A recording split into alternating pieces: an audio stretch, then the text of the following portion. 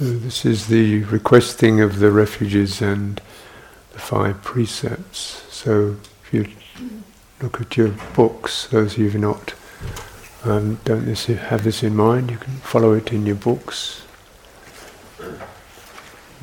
We'll do it in do the refuges in Pali. And the way we do this is I do Namo Tassa 3 times, then you follow, then you do Namo Tassa 3 times. Then I take one refuge at a time, Buddham Saranam Gacchami, then you come back with Buddham Saranam Gacchami, then Dhammam Saranam Gacchami, and you come back with, so it's a call and response kind of thing. Refuges. And then the precepts, so we'll do these in Pali and then in English. So again, I will recite it in Pali, and you can recite it in Pali, and we'll do it in English together.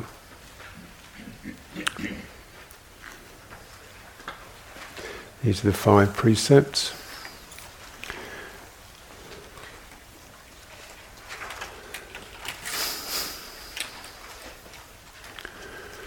So if you're either staying on the retreat or you want to keep the 8 precepts longer, then you can use these 5, but also understand that the 3rd to include refraining from any form of sexual behavior, and then you can recollect the other 3.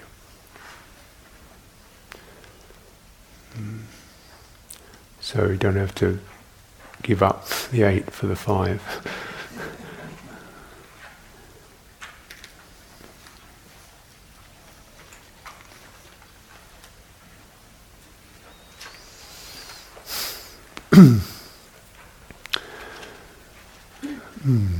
Namo tassa bhagavato arahato samma sambuddhassa. Namo tassa bhagavato arahato samma sambuddhassa. Namo tassa bhagavato arahato samma sambuddhassa.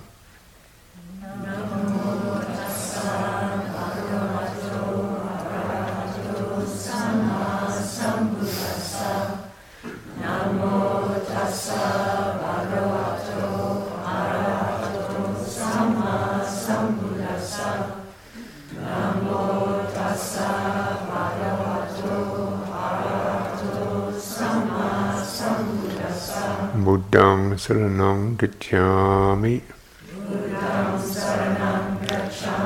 Dhammang saranang gacchami. Sanghang saranang gacchami. Dutiyampi buddhang saranang gacchami. Dutiyampi sanghang saranang gacchami. Dutiyampi tatiyampi buddhang saranam gacchami. Tatiyampi dhammang saranam gacchami. Tatiyampi sanghang saranam gacchami. Ti saranagamanang nititang. Panati pata veramani sikkhapadang samadhiyami.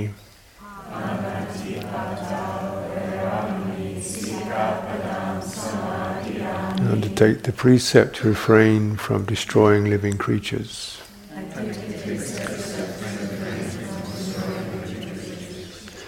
Adinna dana veramani sikkhapadang samadhiyami.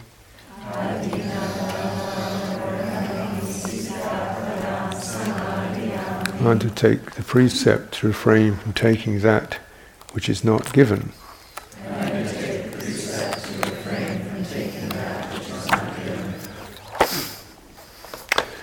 Game sumicha chara veramani sikkhapadang samadhiyami.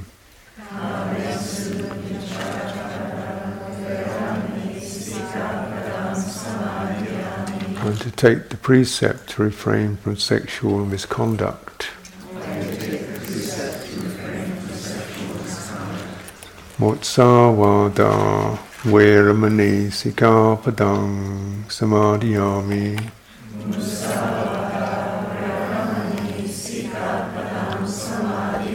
And to take the precept to refrain from lying.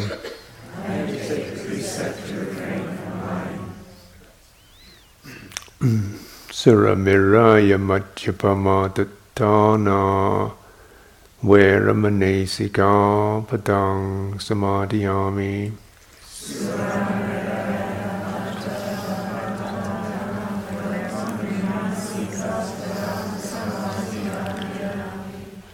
And to take the precept to refrain from intoxicating drink or drugs which lead to carelessness.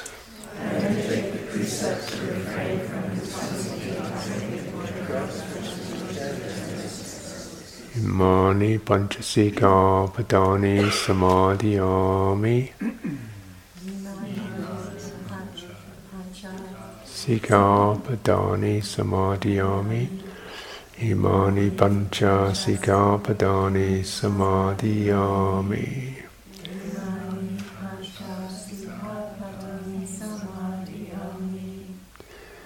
Silena sukating yanti, silena bhoga sampada, silena nibbodhing yanti, tasama silang visodaye.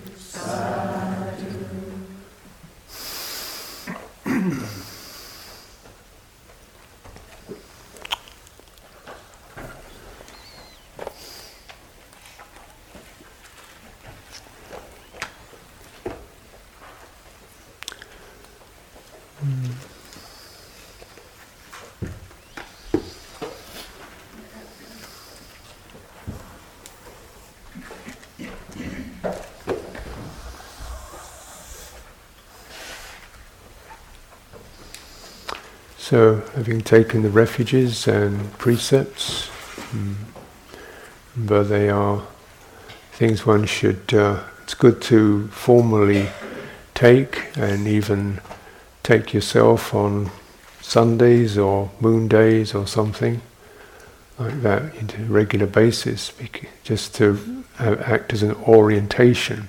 You know, I'm not just a computer programmer, I'm not just a massage therapist, I'm not just a construction worker, I'm a preceptor.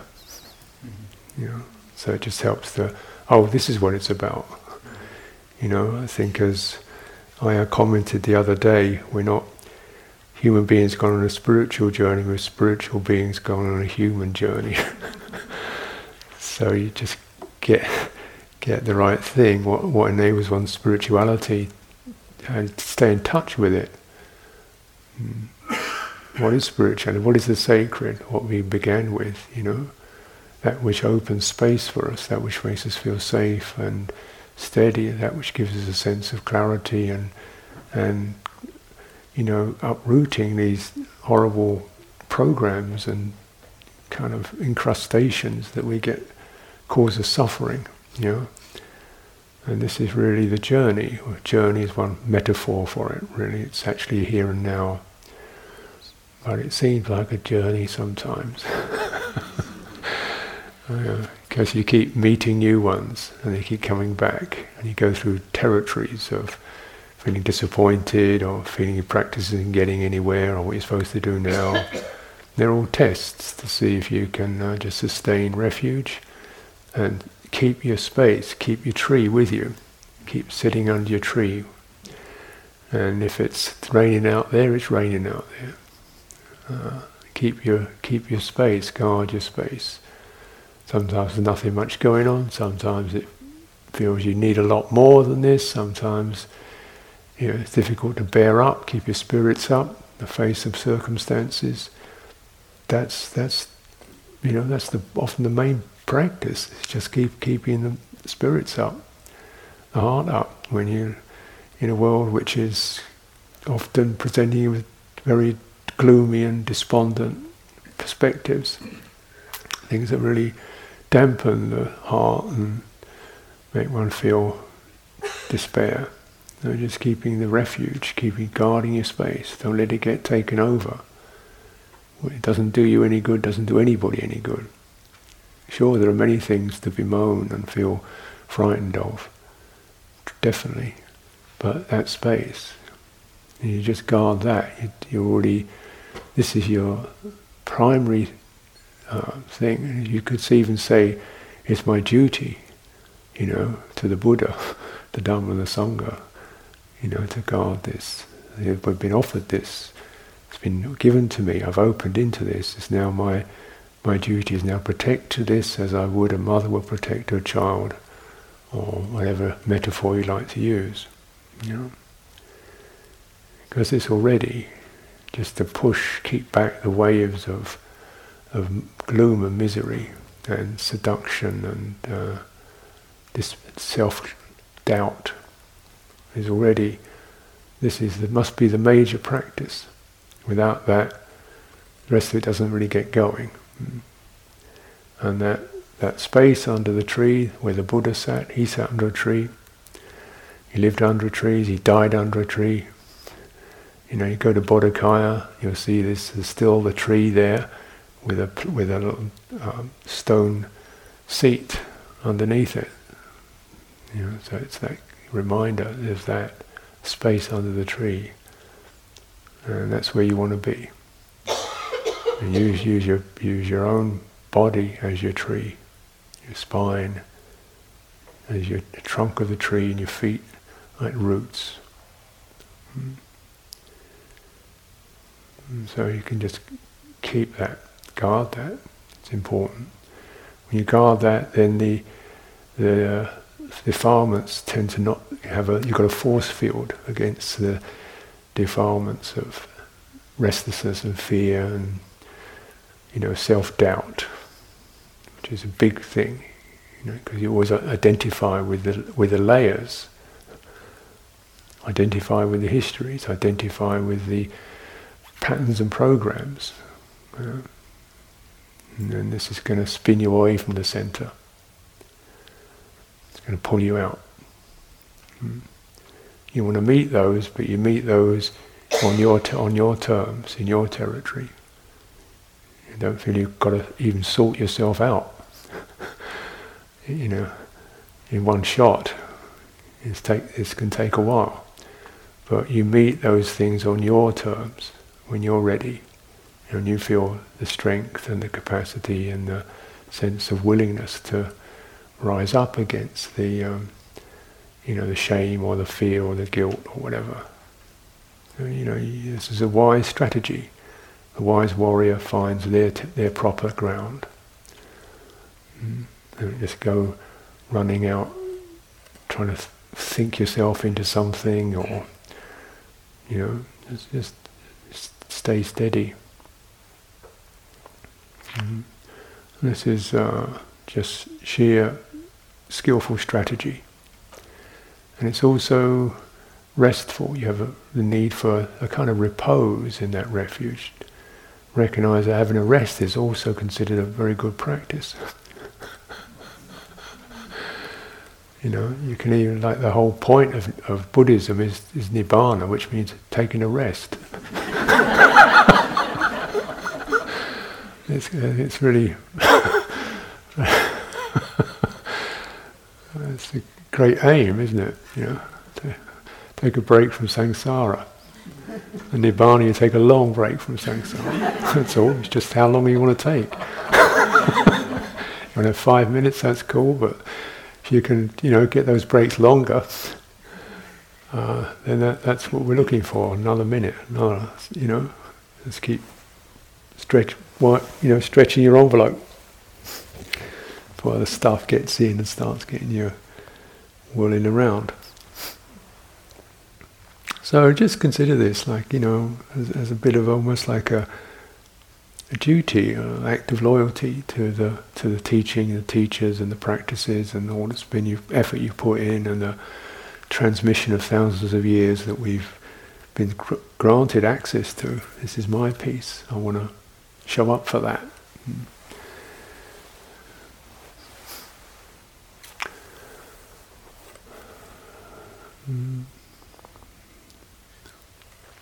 So just this, it's not a small thing.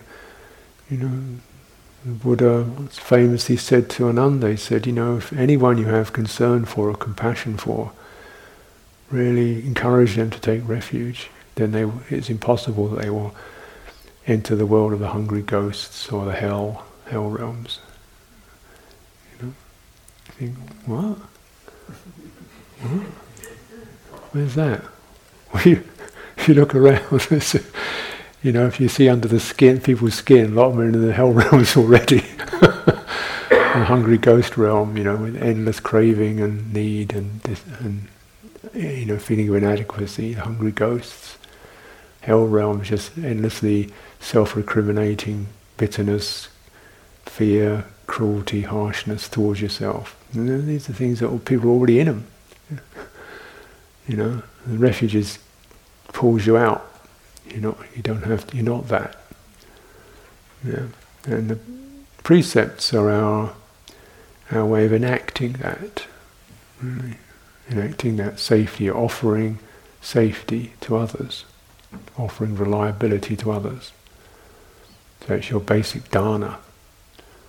The dharna of fearlessness, trustworthiness, offering that freedom from that.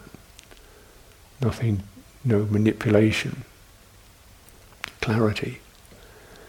And this is your, again, one can see it almost as a responsibility. Remember, the precepts are not, the image of the precept is not the law book, but the flower. It's another saying, the virtuous person is like their qualities of their sensitivity, their hriyottapa, their valuing and respect for others that come from these is like the fragrance of jasmine flowers on the wind. Something sweet and beautiful. You abide with people who hold precepts. They're not just, really hold it clearly, and they're not kind of moralizing. There's a lovely quality of sensitivity, respect, warm-heartedness, really not wanting to mess you around in any way. I wanted to be straight with you. And there's a lovely quality that arises with that. And so just imagine if you've enjoyed some of that in this assembly, then is it possible, at least in your own heart, to abide in that and drink it in?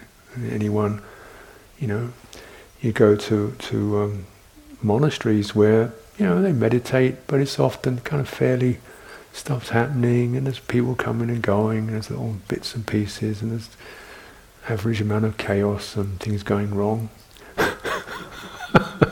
In a kind of worldly way. But the overall sense is, you step out of the day-to-day, lift off from the day-to-day events. Hey, everybody's safe here. Everybody's safe here. Even the animals are safe here. And there's a lovely open quality. You can put your purse down and nobody's going to touch it. You can leave your door unlocked, nobody's going to steal things. Park your car, nobody's going to run off with it.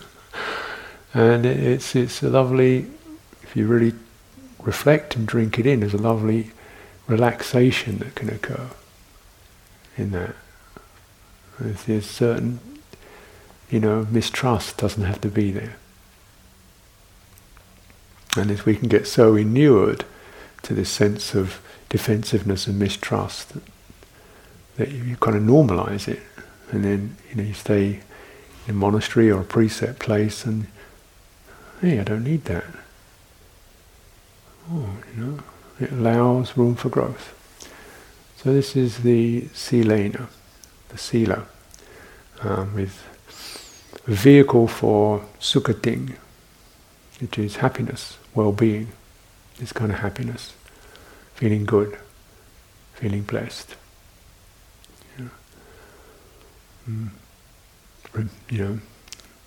Remorse will not come to me as long as I remember that, recollect that, dwell in that. And then Silena Nibbutignanti, vehicle for cooling, for the sense of releasing these grips of passion and fear, cools things down. Tension dissolves. Pushiness can dissolve. Furtiveness. Let nobody see me doing this or that. Or anything of that nature can dissolve. A really cool, easy feeling. Silena Borga Sampada, virtue as a store of good fortune. Because one who's virtuous finds virtuous people, draw close to them, take them in, speak to them. They find they have good friends, reliable friends, steady friends, friends who don't let you down. Even this is considered a great blessing. So it's really to bear this in mind, because so much of even our wording around morality is very much a legal, punitive thing. And this is the wrong metaphors. This is really what makes us human beings. It's said in the Buddhist tradition, well, you're not really a proper human being unless you keep the precepts. You're kind of half there because you've got a human body, but doesn't mean you haven't unpacked the human thing, which is, unlike other creatures, we have ethics. And without them, we're much worse than other creatures, much more brutal, vicious than other creatures without them. But with them, we're far greater, wider, more. We can bond more thoroughly and beautifully. So this is our flowering in humanity.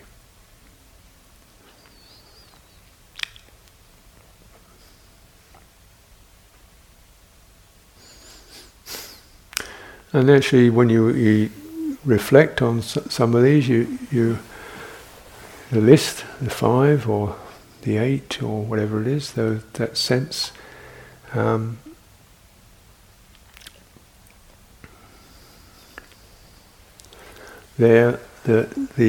what is asked is, I undertake to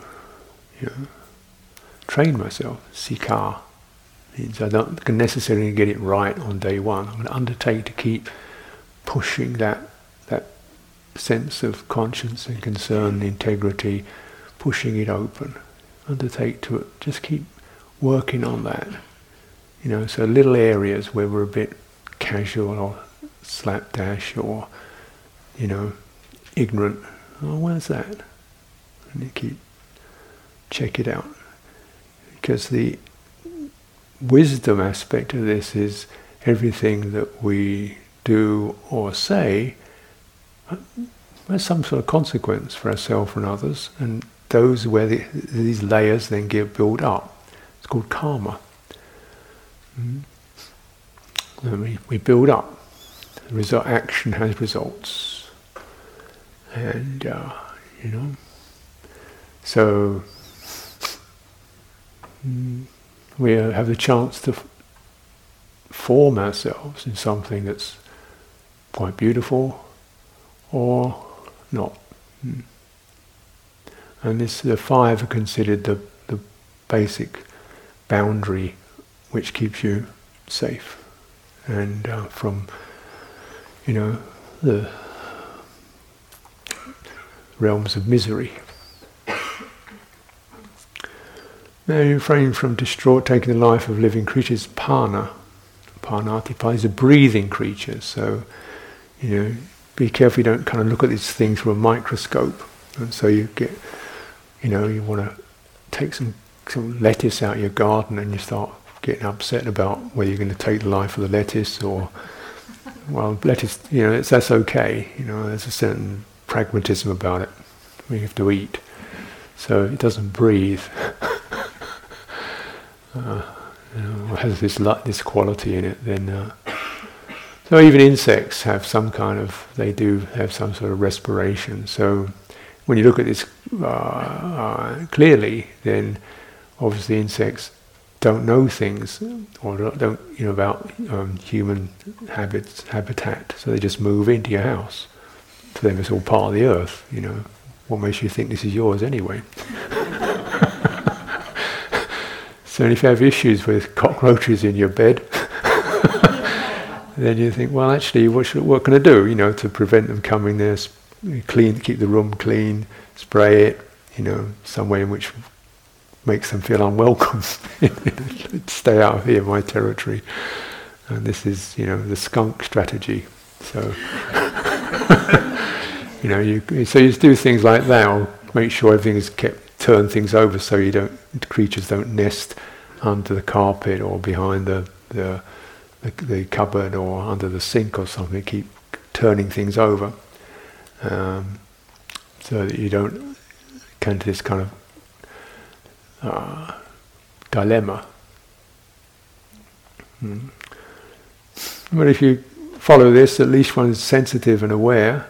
And you can take it down to a fine degree, but the main thing is we don't kill other humans or animals we can see running around. And then if you want, you can also extend it, saying, well, I don't support this. So we can look at that, because a lot of killing is now done remote. So meat industry, obviously armies. We're sitting here, we're not doing anybody any harm. But yet we go down a store and buy a load of meat that's come from some animal that's been killed.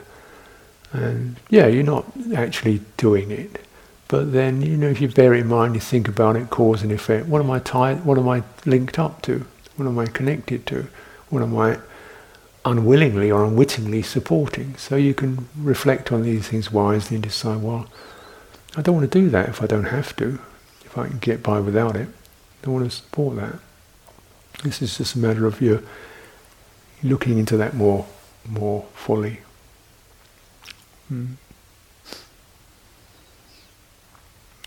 And these are then our,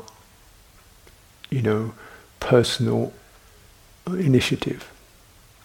You can develop it.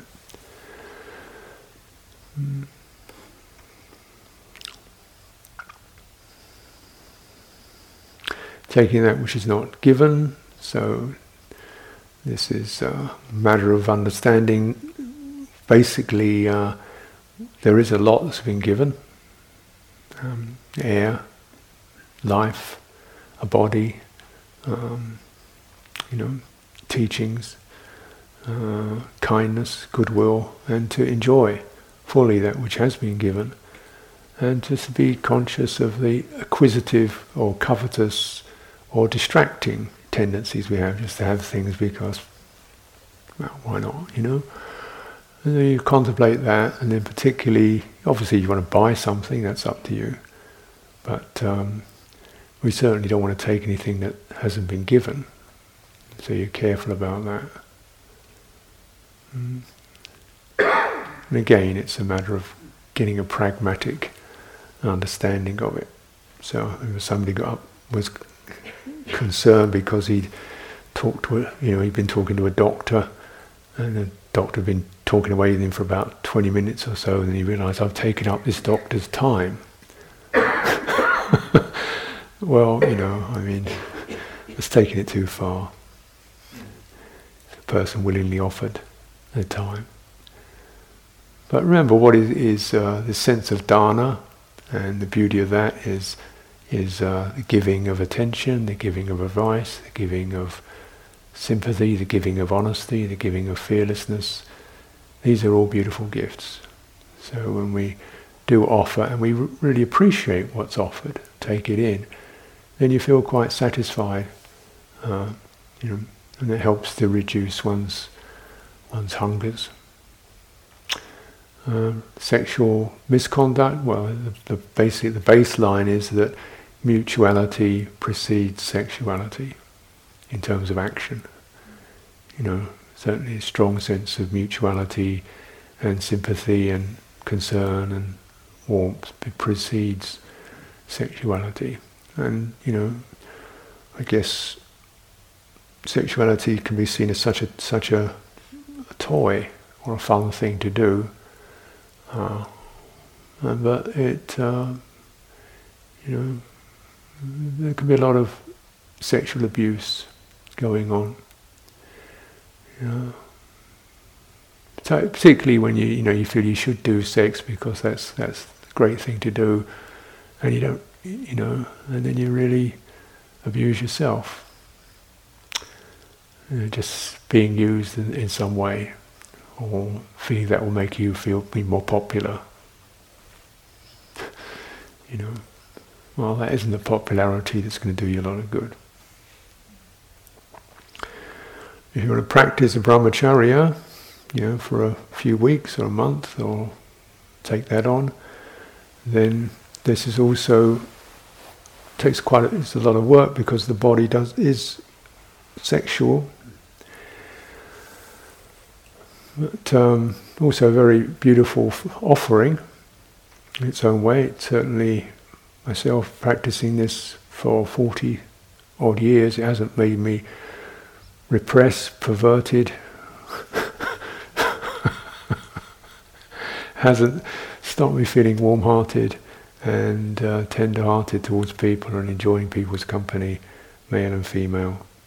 And it's actually widened it, and made it more safe and more comfortable, because there isn't anything it's just straight from the heart. And sexuality is often rather, I find, quite clumsy business, actually.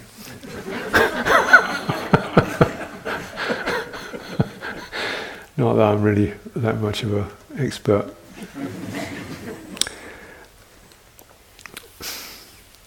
So you're just getting the sense of, these things are not righteous laws. Speech is a very significant precept. I was even looking at the book because always disappointed when it just says refrain from lying, even though that's literally true. But actually, the right speech is refraining from 4 bases. One is saying that which is not true, knowing it's not true, with the idea that people will believe it. So it isn't like saying an obvious joke or making an exaggeration that everybody knows is an exaggeration, like a figure of speech, like, work was hell today, or perhaps it's not an exaggeration.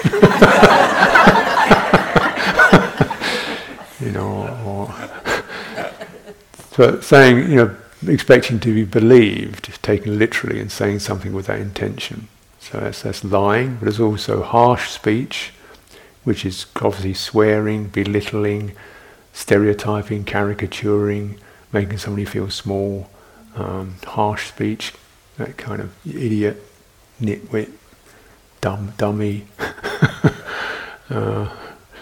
or even. But also, this means also looking at it more clearly. Also, written clearly, and if you refine it, be aware even of body language. That does that. Obviously, some body languages are particularly designed to signify scorn, but even just kind of like turning your back on someone where you don't count. Oh, yeah. The hit of that. So, harsh speech which does not, offers, rather than respect, offers disrespect. And so we look at that, cultivate that, work with that. Gossip, slander, gossip, talking about people behind their backs in ungracious ways. Just imagine this terrible thing, somebody's gossiping about you, how you feel about it. He just wears it. Where? What did I do? Could somebody tell me? It's really corrosive, because if somebody tell you straight, you can either admit it or refute it or talk about it. It's going on behind your back, and you've got everybody's hearing about it. How do you deal with it? So this really rots and corrodes trust. So, refrain from gossip. So generally, one way of looking at this thing is if the person you're talking about was in the room, would you say that? That's a good way to get it. Because sometimes you have to say, well, basically, Jack is, he's a difficult character, or he's got some problems with his temper, or, she often seems to me to be taking advantage of people. If they were there, would you say it? That's a good way to look at it. Then you kind of, perhaps things one has to say, it says a noble person is someone who, when they have to speak of another's faults, they speak about it lightly. They don't make a big thing out of it. Just, well, he does have a problem with this, rather than he's a dummy, he's an idiot. And like sympathetically recognizing that people get formed and corrupted and addicted and to all kinds of things, and we should have sympathy for them, because clearly they're doing themselves harm. So someone who's got habits you find yourself disagreeing with, just name it as that. I really find his habits quite disagreeable in this respect. I feel myself feeling very frightened or agitated with that kind of behaviour. And that is behaviour rather than the person. I find myself feeling like I'm being controlled when I'm in his presence. And maybe, you train it like that, and there's a possibility if you frame it up like that, you could even address it, talk to him directly about it, from sympathy, like, I know you're a person who would like to feel seen with goodwill, and this makes it difficult for me to see you with goodwill and trust. And I think you'd like to be seen with goodwill and trust. So I have to mention this to you, so that you can, acknowledge and see how you can work out of it. So really speak to the good in the person with sympathy for their shortcomings. It's a skillful thing, very skillful, if you can get right speech. We're all say stupid things at times, and you really value it if somebody can, say, I see you as a person who would like to, feel they're trustworthy, or you wouldn't want to do people harm, but this habit does hurt people, Oh, what? That? Oh, it's just joking. Yeah, I know you're just joking, but for you it's a joke, but, it does. It does cause these problems. You think, oh my goodness, thank you. And you take effort. So this is right speech is just fantastic. It's perhaps one of the highest forms of dharna. And the Buddha said, without this sense of being able to, a channel whereby you feel you could offer correction. He said this amongst the monastic community. If you can't do this to each other, you're finished. We call this death. Or it gets to the point where people think they are not going to bother because he can't take it. He said this is called death in the holy life. If people think you're not even worth bothering to correct anymore, how else are you going to learn? You can't see the back of your head. That's just a fact. You want somebody to tell you. How else are you going to know? So, again, this is just something to cultivate right speech, put aside wrong speech. Last one is just pointless chatter, which we often do from an anxious sense of trying to be friendly with each other. It's a social habit. And fair enough, a little bit. It's not like you've got to always come out with polished statements. But as it said, often in the canon you see the Buddha comes into some meeting and the monks are sitting around just having a bit of a bonding session, over gruel or toothwoods or something they were doing.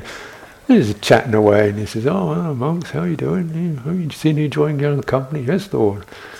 And so then they'll start to something more meaningful. And even when Buddha went to see the Buddha, there'll be this. It says they exchanged pleasantries, and then they got down to business. So there's a sense in which there's a kind of loosening up of, nice day, or hope you're well, or the Buddha would often say, "I hope you're getting alms food, or your faculties are bright, or your body's okay." And so they're opening up, and then after a while you kind of hang on. You can always sense it. We're still oscillating in this sphere of talking about something else, and we haven't met yet. We've kind of generated a sense of we want to meet, and we can exchange words. But we haven't actually moved into meeting yet. And could we move into something more meaningful? So being able to edit one's chat and to avoid just endlessly babbling about everything other than where you're at.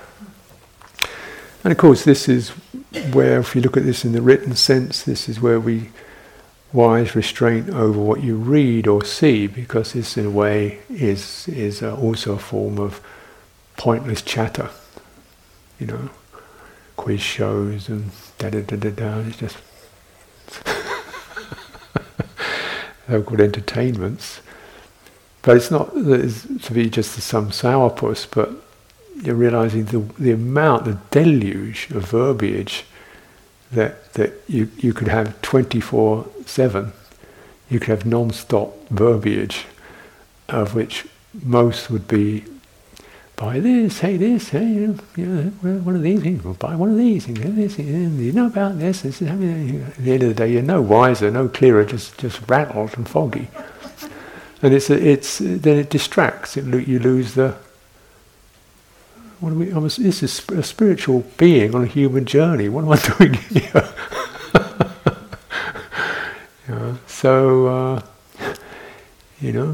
And when you're in these companies with people who don't get this at all, they're often family life can be just this. It's just how to just quieten down, not be interested, not to be disapproving just as much as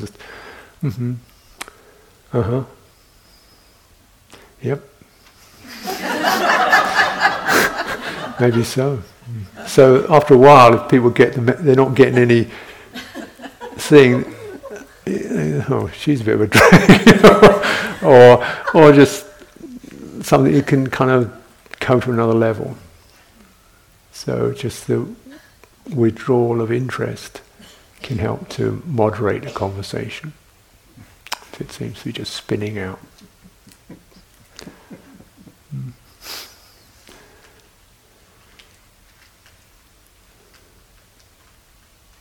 So, these are qualities to look into, cultivate. Fifth precept, refraining from intoxicants.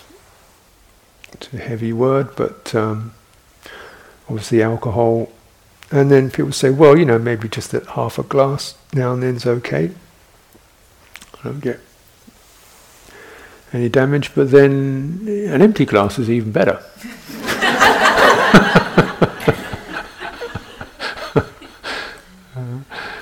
And however you hold this, but why? What do you want to take? What do you want to drink for? Isn't it only a way to socialise or have a dinner? Is it necessary? Is it really necessary? Recognising, well, there's a lot of money goes into that. A lot of the earth is used for producing that planet. used for and a lot of damage is done through misusing this. A lot of damage, and addiction, and violence, and crime, and sexual abuse, and lying, because of intoxication. And you say, well, is it half a glass, 3/4 of a glass, 1 glass, 1 1/4 glass, 1 1/2 glass? How about none? Easy. And even, so this is something to cultivate. And again, people who want to have a beer, hey, come and have a beer, let's be friends, Yeah, sure, we can be friends. Yeah, no, just don't bother with that. No, just soda water will be fine. And you get the kind of, what's wrong with you? What's the matter with you? People feel offended. So you need to kind of, oh, no, I'm fine, it's fine, I've got a thing, I'm sensitive to alcohol. It's such that the Buddha, one of the reasons why, we have this rule about fruit juice, where if you give a nun or a monk fruit juice, then they've got to drink it before dawn. So if you give it to them at noon or 8 o'clock or whatever, they've got to drink it before dawn, before the next dawn. See? And that's because in the tropics, even that amount of time, there'd be some slight fermentation effect from the warmth. So you'd never call a glass of fruit juice liquor, but it took it that seriously for us lot, that even the possibility of that degree of fermentation was something to know. We're sensitive to that, and you realise, particularly if you want to cultivate meditation, that sensitivity, you need deep sensitivity to look into moderating the mind and entering and abiding in peaceful states and seeing things clearly. And that's something to see as a privilege. As a meditator, you have a big, big privilege. You've got a source that many people don't have. And you have to treasure that. I recommend you treasure it. Not from some righteous place, just because it is potential for great blessing and your own welfare. And if you refrain from that kind of thing, then perhaps other people think, okay, she's doing it, fine, well, I don't need to do that.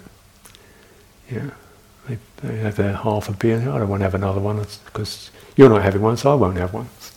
You can, that kind of effect without going into some temperance league lecture on it.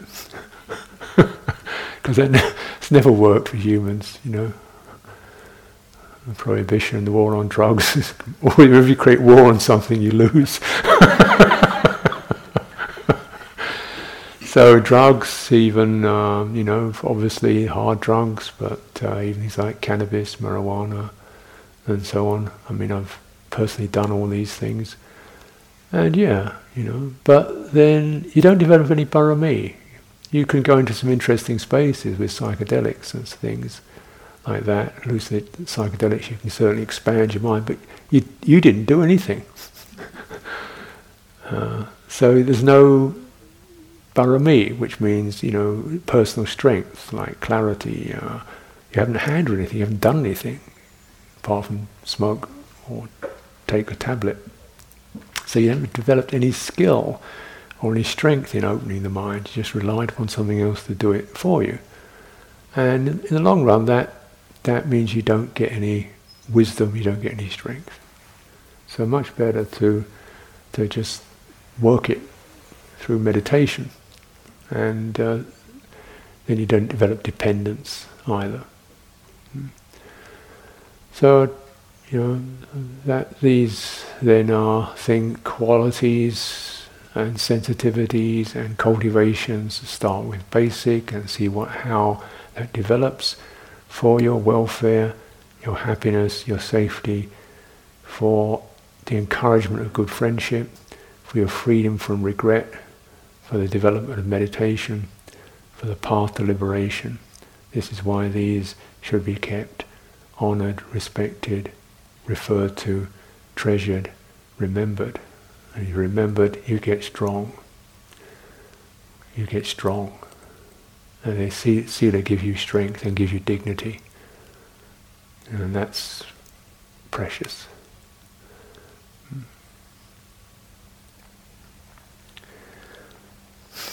So now we would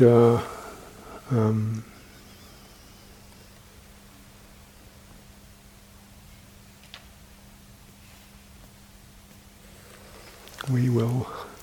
Is it string now? Is it the? Yeah. Okay, good. I thought it was. Yeah. Now we would like to offer you a little memento, which is these threads. We have these threads, and like the Buddha. Somebody asked, why does the Buddha have a red thread on his wrist? Well, the thread is kind of just a token of reminder, like you're in the club. This is the governor. This is the boss, president of the corporation. And so this is Dhamma Corp. And so when you get one of these, you're fully paid up, signed up member of the club. Okay. When it wears out, you've got to go back and have another session. You get a top up. So, and generally these threads are tied around your karma active wrist. So if you're right-handed, it goes around your right wrist, so that you're just about let go. So we would like to offer these, and they would do this is because also it'd be nice for you just to have a little bit of a connection with each other in this way. So we'll start a chant, like a mantric chant, and get that going. So that will be the atmosphere. And then as you come forward one at a time, we'll give you the thread, and you can turn around to one of your fellow yogis and they'll tie it on your wrist, and you can tie it on somebody else's wrist. So you have a little connection, little touch of Kalyana Mitta, touching, holding, tying it on each other's wrists. Is that clear enough? Okay, so let's start the the chant.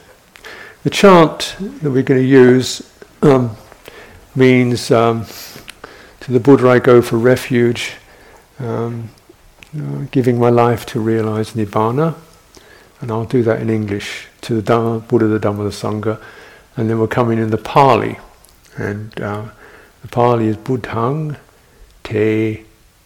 me jivitang, life force, yawa Nibbanang, until Nibbana gacchami. I go to the Buddha for refuge with my life to realize Nibbana. So it's kind of some rendition. So then we do that Buddha, Dhamma, Sangha. And you'll probably pick it up very quickly. Buddhang me jivitang yawa Nibbanang saranang gacchami. And then Dhammang. So we'll start that, and then as you get into it, if you want to pick it up, and then maybe when it's going, I'll give a little ring of the bell, and you can come forward to one at a time to receive your threads.